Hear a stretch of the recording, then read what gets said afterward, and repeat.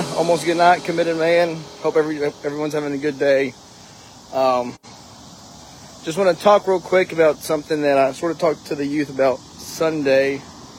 It's a story about when Jesus fed the 5,000.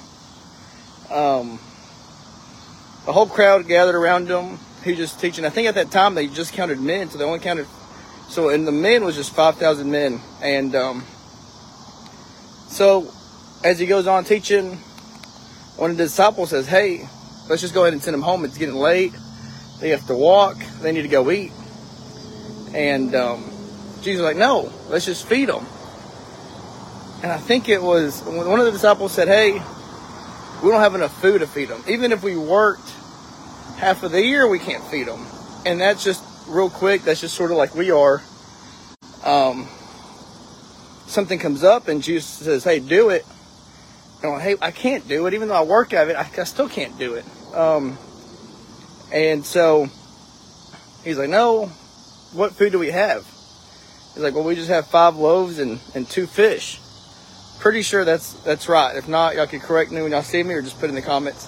5 loaves and 2 fish. And she's like, "Oh, that's perfect. Give it to me."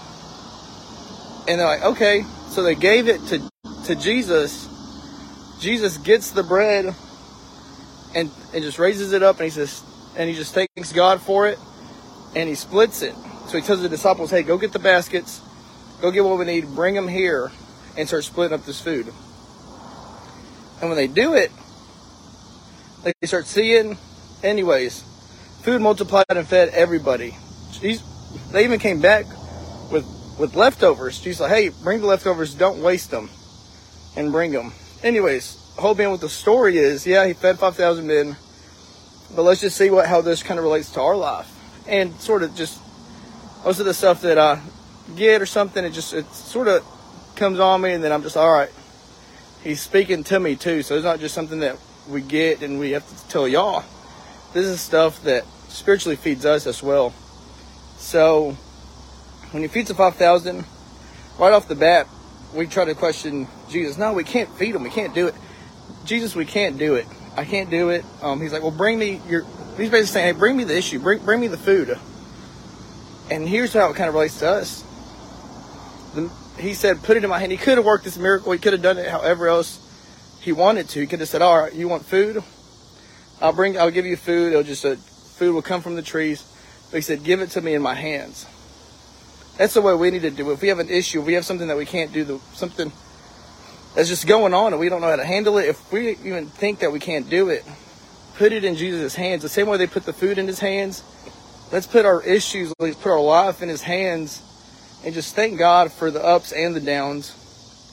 And just as long as we get put it in his hands, everything will be fine. In just the same way that they did with the food. Even though it's just so simple, but yeah, the disciples gave Jesus the bread. He raised it up and thanked God, and then he split it. Yeah, and then that's the same way we have to do, guys. As soon as we have an issue, as soon as we say, "God, Jesus, I can't do it. I know you told me to feed them. I can't do it." Put the issues in his hands, give it to him, and just thank God. He knows he's in control. He knew what was going to happen, or he knew how it was going to happen. But that's just what I wanted to tell y'all. Any issues you have, put it in his hands, and he knows what he's doing. He's always in control. He just wants you to have that faith to just turn it over to him. Well, guys, that's just my little bit.